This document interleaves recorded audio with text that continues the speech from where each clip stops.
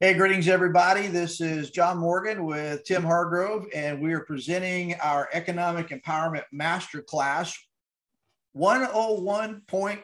Woohoo! What that means is that we're in our first Economic Empowerment Masterclass. We call that one 101, obviously, and we're in lesson 4 of 6. So there's 4 master classes in the series, and they all have 6 lessons each.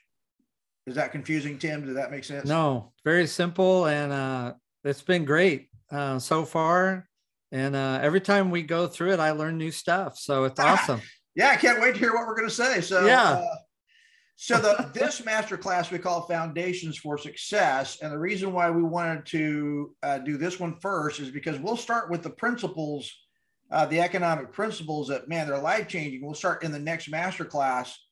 But we just sort of want to start on point 1 with that because, you know, like a farmer prepares the ground for good seed, we wanted to get the ground of your heart and your mind prepared well so that when you hear the seed of these great principles, you can accept them strongly and quickly, and some really good fruit can come out of it. So we call this masterclass Foundations for Success. This particular lesson we're calling the 3 sources of our economic empowerment principles. So I'm going to go into our graphic here that we want to show you in this one. And so kind of coming back to what we shared with you in the first lesson in this master class is we're talking about how that we're going to be teaching you this virtuous cycle of prosperity. And so what each of these 3 parts of this graphic represent are the 3 principles of economic empowerment that we'll be teaching you. We'll be teaching you how to apply it, and we'll be teaching you 10 practices of how you put it to work. We're going to do that for each one of these 3. And Tim, the reason why we're doing this lesson is because, you know, if somebody comes along and says, hey, I'm going to teach you some stuff that is some really important truth, and I'm telling you, if you will organize your life around it, it will change your life for the better. If somebody's telling me that, I'd kind of like some evidence that, you know, I ought to listen. Yeah, no, I totally agree. Yeah. So that's why I feel like we need to give these sources. I mean, is that how you feel about it? Yeah.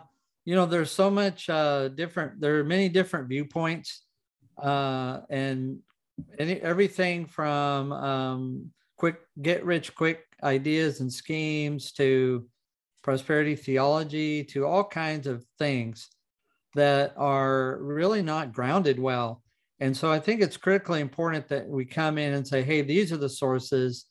This is why it's trustworthy. This is why it's proven. Yeah, so that's what we're doing in this lesson. And so let me talk to you about the sources of economic empowerment, of our economic empowerment principles. I say they're ours. I mean, it's the ones that we use, but we didn't originate them. But where did they come from? They came from 3 places. The first place they came from was from the study of economics. So the word economics, I think, is scary to a lot of people because they feel like, oh my gosh, it's just such a vast, complicated field. You can never get your head around all that kind of stuff, or it was the most boring class or topic I've ever heard of. I too think that a lot of economics is very boring and inane, but there's a certain part of economics that to me is extremely fascinating, and it's always been a field of interest and study for me. Just what is that word? How does that word strike you, Tim? Economics. Yeah, for I would say for most of my life, John, you've converted me that this can be an interesting. Yes, that this can be an interesting topic. You know, most of my life, John, I think I've probably felt like it was either over my head or it was out of my circle of purpose.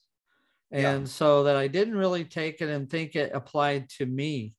Right. And of course, now I know that's just not true. I've actually ignored it for too long in my life, to be honest. Okay.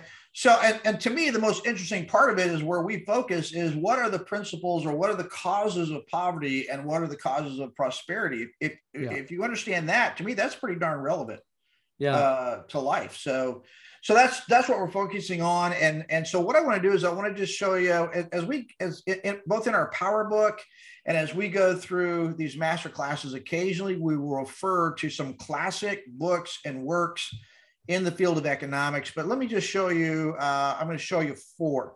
I know this is a lot for one screen, and it's not real big print and all that kind of stuff. And I didn't want to overwhelm you with going into a lot of detail of it, but let me just share with you 4 that are all kind of in the same camp of what we're talking about. Okay. We're going to, the top left over here, we're going to go back in time to 1689. That was quite a while back, 1689. And the author's name is John Locke. He wrote 2 treatises of government. And so here's what is interesting about this work. John Locke was a Christian theologian. He was an economist. He was a philosopher. And he wrote the first, what I consider really a complete treatment of integrating both Christian theology and economics, and then principles of politics, or what kind of laws ought there to be if you put all these together properly.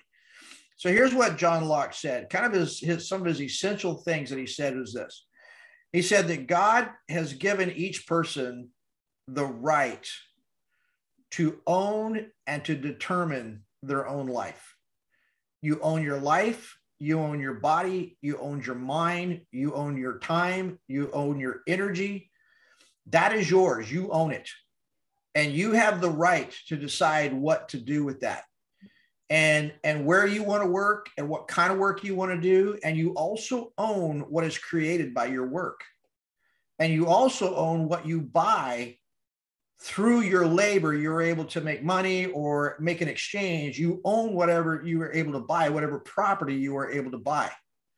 So kind of his classic statement is we have the right, we have the God-given right to life, liberty, and property. So the other thing that he said is that the purpose of government is to protect these rights. And if a government does not protect that right, you have the God-given right to change that government and create a government that does protect that right. Well, what a lot of people are not aware of is this was the most influential work on the U.S. Constitution and the Declaration of Independence. A lot of people think that Thomas Jefferson was the original author of the wording of the Declaration of Independence. He was not. A lot of the language, life, liberty, and the pursuit of happiness, it got edited into pursuit of happiness, not life, liberty, and property. But so many of the phrases in both the Declaration of Independence and the U.S. Constitution are lifted right out of the 2 treatises of government. So huge influential work on thinking of economics. Let me go a little quicker in the next one. This one was written in 1905 by Max Weber. I'm down here in the bottom left, The Protestant Ethic and the Spirit of Capitalism. Max Weber was a German sociologist. He wasn't coming from a Christian point of view. What he was doing is he was saying, look, from the 1600s to 1900 in Europe, there was an economic revolution that brought a huge amount of people out of poverty into essentially a middle class in Europe. It was one of the biggest economic revolutions that had happened in the history of the world. And his question as a sociology was, what caused that? You know what his answer was? In short, Christianity. He said, when you go look around Europe at these places and the people who are causing this to happen, they're the Protestant Christians, and they do it because it's part of their religion. They believe it is God is calling them to create this value in the world. And by doing that, they are growing the kingdom of God. That's why he calls it the Protestant ethic and the spirit of capitalism. By spirit, he meant they believe this at a spiritual level. Their spiritual belief drives their mental belief, which drives their actions. We talked about that last lesson, Tim, right? When we were talking about you got to change the spirit first before you can change the mind on a lot of things. Yeah, it's interesting to me, John, that he's not a believer. So in his work in sociology, he's drawing this conclusion, looking at it really as an outsider and just seeing what are the results, what's driving this transformation that's happening in Europe. Yeah.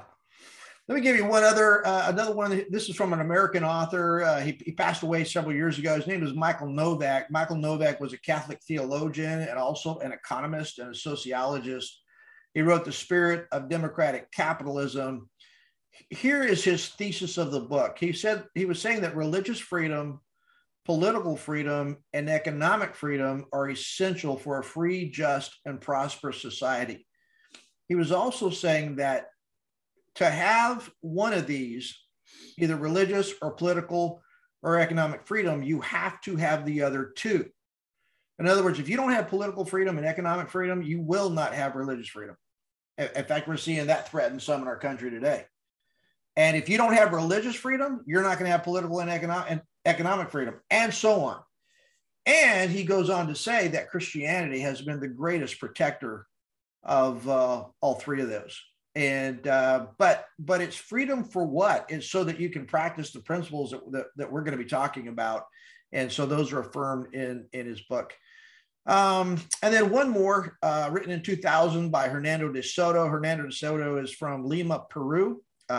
He's a university professor, and also is the founder and director of a think tank that is dedicated to solving poverty around the world. And they have just done a ton of research on this issue of poverty. He's one of the world experts on the topic of poverty and prosperity.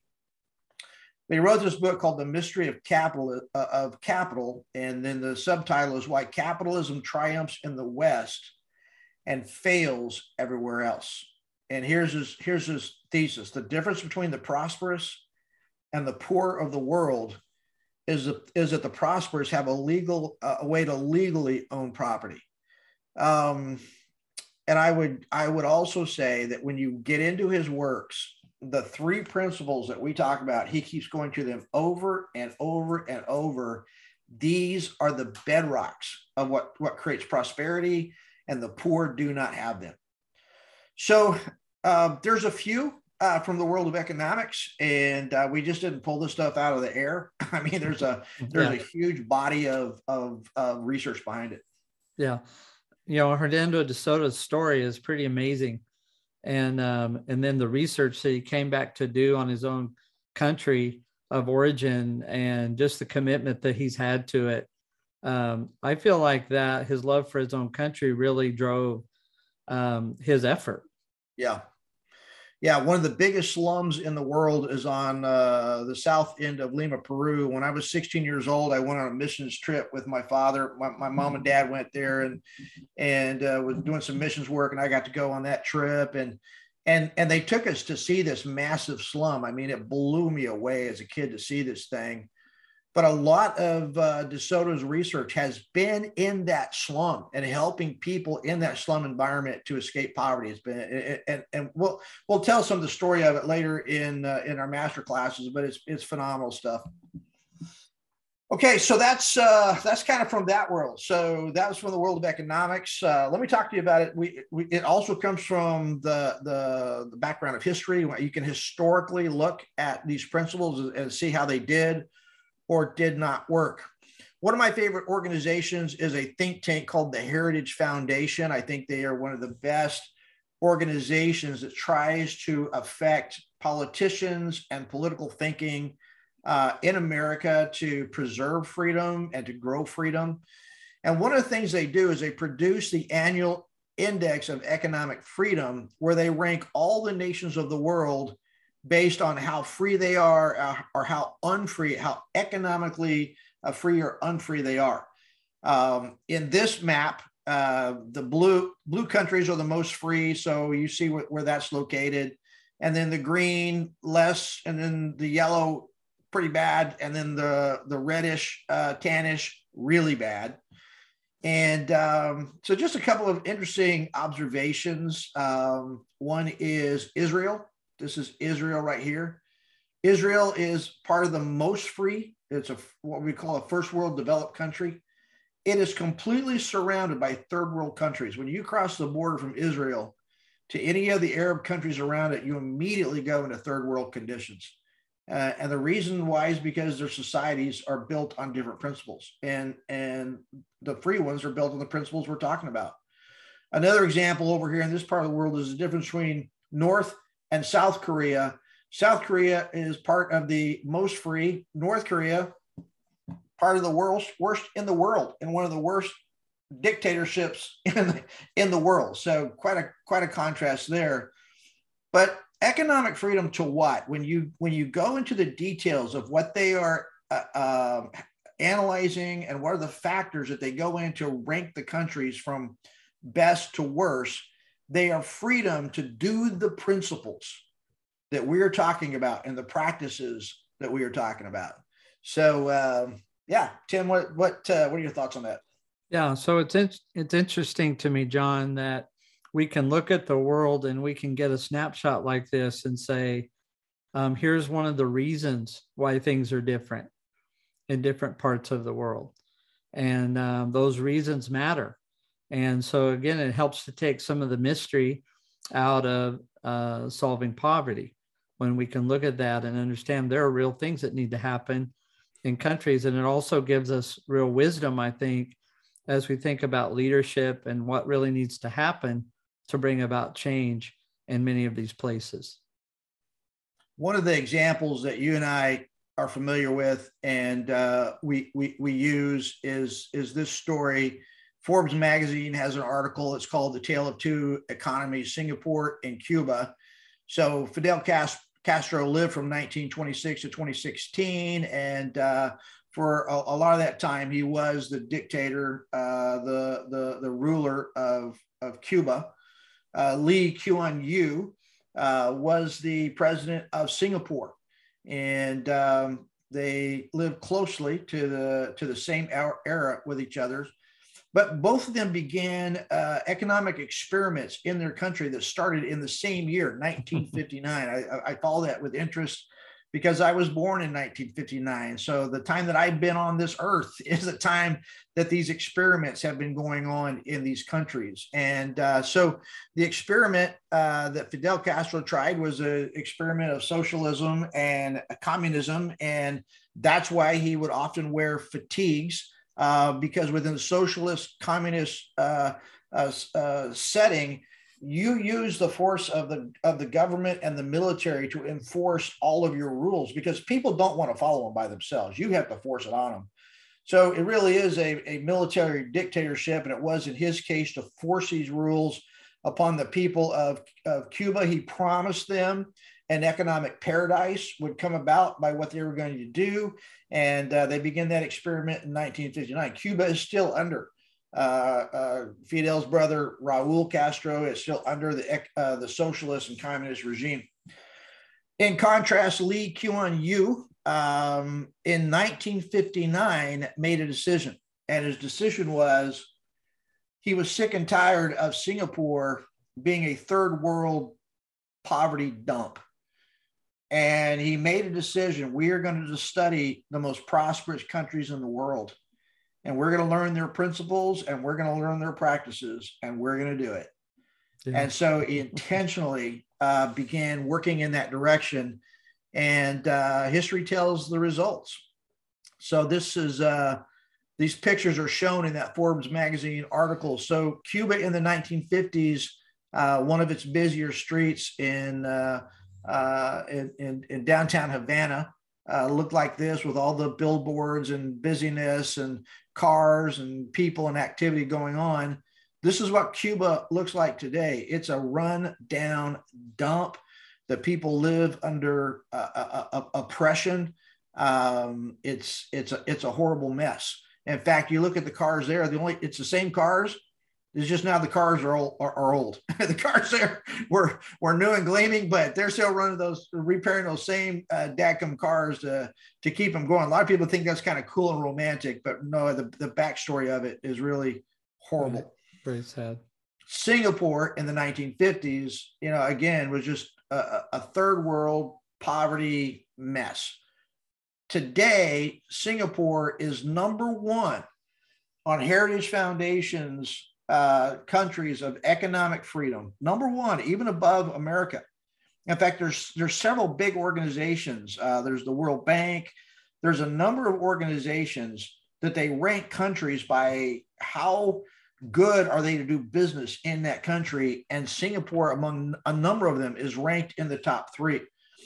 Not only that, but today Singapore has a higher per capita income. I mean, the average person's income in Singapore and their buying power is higher than the average person in the United States or European countries. I mean, it's phenomenal what Singapore has become today.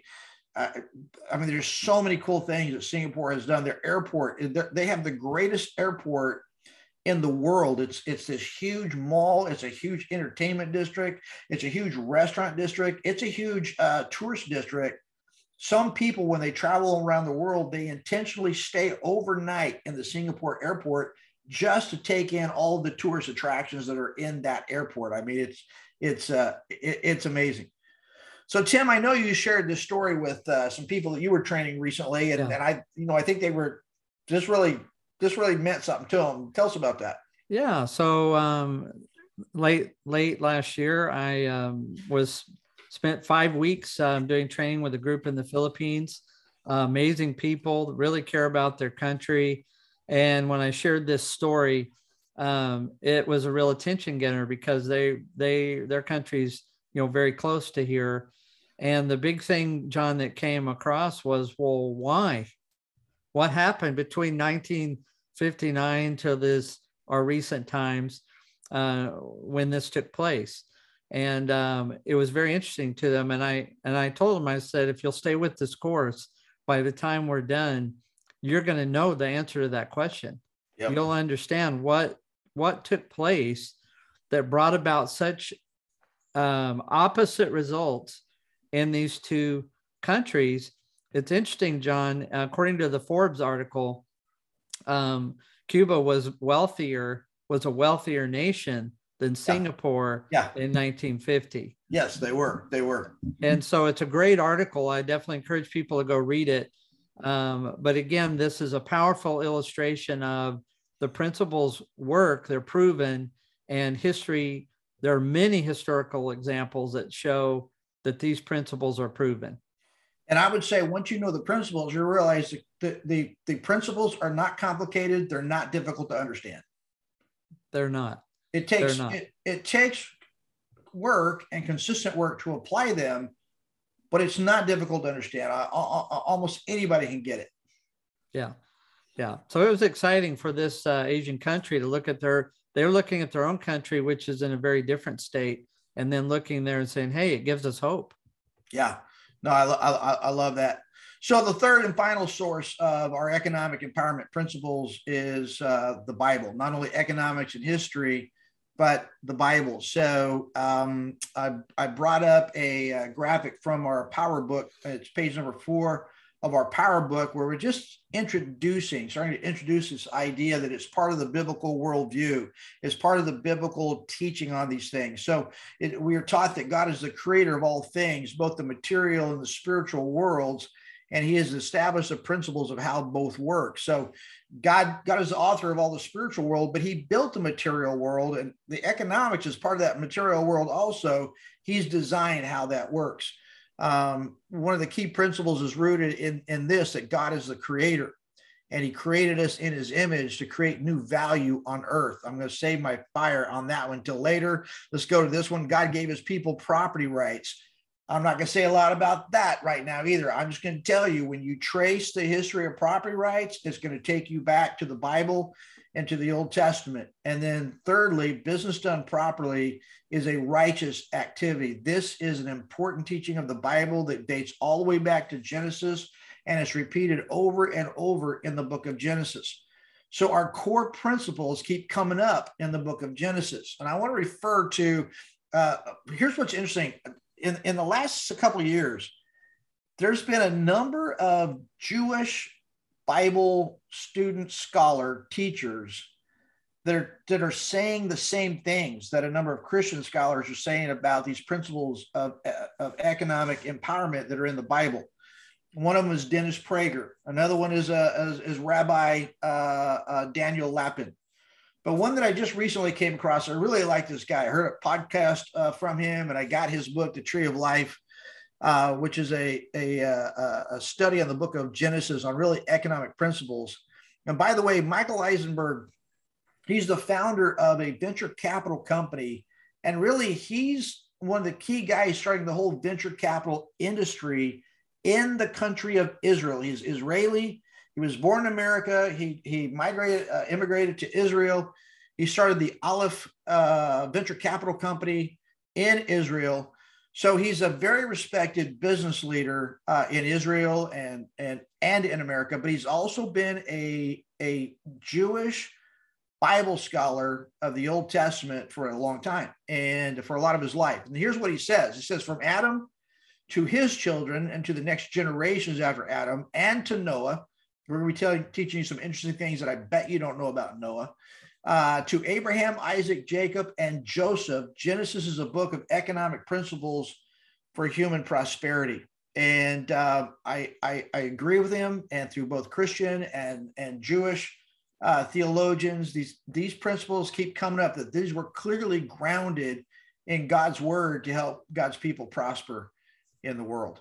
So, Tim, how are you feeling about that? Are you buying? Are you buying it? Are you buying what we're selling? I am, John. It was just this week I listened to an interview of Dave Ramsey, who's one of the most well-known economic advisors in America, one of the most trusted people in America, and has the second largest radio broadcast in the world on the topic of money. And he was being interviewed by a Christian businessman who's well known as well. They're both Christians. And he was asked the question, what about get rich quick schemes? And what about cryptocurrency? And what about all these things? And his answer was very telling. He said this.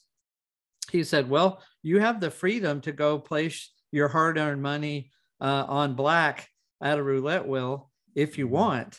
But he said, I invest in things that are proven. Mm-hmm. And he just said, look, put your money, his whole work is built around the fundamentals of economic development and business. And he says, make a sure bet, bet on the things that are proven, not the things that are unproven. Yeah. And that's what we're offering here. This is no get rich quick thing. Yeah. This is totally the opposite of that. Right. So I'm going to, as we go through these master classes, I'll be talking about a couple of times in my life where I really had an aha moment. Maybe we'd call it an epiphany, but it was just like, man, something dawned on me. And when it dawned on me, it changed the trajectory of my life. So one of those came about 10 to 12 years ago. I was really doing a lot of research on the problem of poverty, how to solve poverty, who in the world is actually getting it done and having the biggest results, are actually getting people out of poverty, who's trying really hard, but it isn't working. Their methods are not working. What are the characteristics that keep plaguing poverty communities? And just on and on and on, looking for these principles. And so the principles from an economic and from a practical, historical, it's what's happening in the world, they kept rising to the top. These principles kept rising to the top. So, I've got degrees in theology. I pastored for 30 years. I've studied the Bible all my life. So studying the Bible is just part of my life. And start studying these issues, and economics and history have been part of my life. And these principles started to emerge. And then all of a sudden, and when I saw it, I couldn't believe I didn't see it before. All of a sudden it hit me. These core principles, what I believed were the most important principles you have to understand to solve poverty or to create prosperity, they're in the Bible. And they're rooted in the first book of the Bible, and they start in the first chapter of the Bible. And so to me, it was like, whoa, it's like the lights turned on. I was like, yes, my life makes sense. All this weirdness of my life. I was trying to figure out, I'm drawn to theology and I'm drawn to leadership, but I'm drawn to economics and history. And why am I such a nerd? It made sense. So look, if I had just come to this from an economic point of view, I would not be motivated to do what I do. Right. But because I know that it's rooted in the Bible, I know this is God's truth. And what I know about God's truth is that it has God's power behind it to change your life, to change society, and to change the world. It does solve poverty. It does create prosperity. It does give you the resources to grow the kingdom of God on earth. I mean, this stuff is just, it's huge. Yeah, it's huge. And the biblical component on it is what just, I mean, to me, then it became calling. This is the calling of your life, to help people get out of poverty, to empower the global church, to help individual people live out their purpose that God has called them to. So, man, some people may look at me and think, well, that's a weird way you got there, but that's how I got there. And man, that's where I am. So you're in on it too, brother. So how you feel? How you feel? Yeah, about all that? well, I feel the same sense of calling because of that journey. And I'm glad that God took you on that journey. And again, this didn't emerge overnight. This came over a long time of us working with people, traveling to different countries. I've mentioned that I got tired of going in countries and leaving and just doing charity work that doesn't, the next year when I go back, nothing's any different. Yeah. And this is the opposite of that. This is coming in saying, we're focusing on empowerment truth here that truly brings change in people's lives over the long haul. And that's what I love. That's something that makes me feel good. And that's why I want to encourage people, take the time, make the investment in yourself and in your own life. Look, go through these courses because of these sources of truth are so proven incredible. It works. Yeah, it does work. So I'm going to go back to some graphics for wrapping up this lesson. And so let me move us forward to the wrap up with several points. One is I want to call you to our website, which is www.peopleprosper.org. And that's where you can access all of our resources. In fact, we have a whole page that the title of it is resources. So if you go to resources, you'll be able to find how do you get the Power Book. You can get the digital version of it from our website, or if you want the printed version of the Power Book, you can get it from Amazon.com. Also want to encourage you to buy your masterclass bundle where you get this whole series. So if you go to resources and pick masterclasses, it'll show you your best bundle options that are available at the time that you're checking it out. I also want to encourage you to contact us for group rates. So we have another page called Book Us, and Book Us means book us for a phone call or a Zoom meeting, or if you want to send us a text message or an email, it's got all of our contact. But what we mean by that is if you have a group like a church group where you have a bunch of small groups that want to go through this, or any other kind of group where you're trying to take groups of people through it. Groups of groups is what we would like to see. And you want to talk to us about a group rate. We'll work with you on that. If you're working in a high poverty area around the world and you want to get access to these master classes and our materials to the people that you're working with, that's the people who pay for these resources. They're helping fund our work to provide it free for the poor around the world. So we will work with you to get that in the hands of the people that you are working with. That's a very exciting part of the work that we're doing. One other thing that I would like to ask you to do is if you were became aware of this through social media, or if you're watching these classes because of social media, would you like us and would you share us? In doing that, you'll help us build our empowerment communities. So yeah, Tim, man, we're cruising along here and about ready to wrap this one up. So I want to leave it with this final benediction, and that is until we see you next time. Let me leave you with this. Tim, I want you and me and everybody else to go forth and conquer. You ready to do that? Let's do it. Let's do it. All right, brother. See you next time, and see everybody next time. Bye-bye.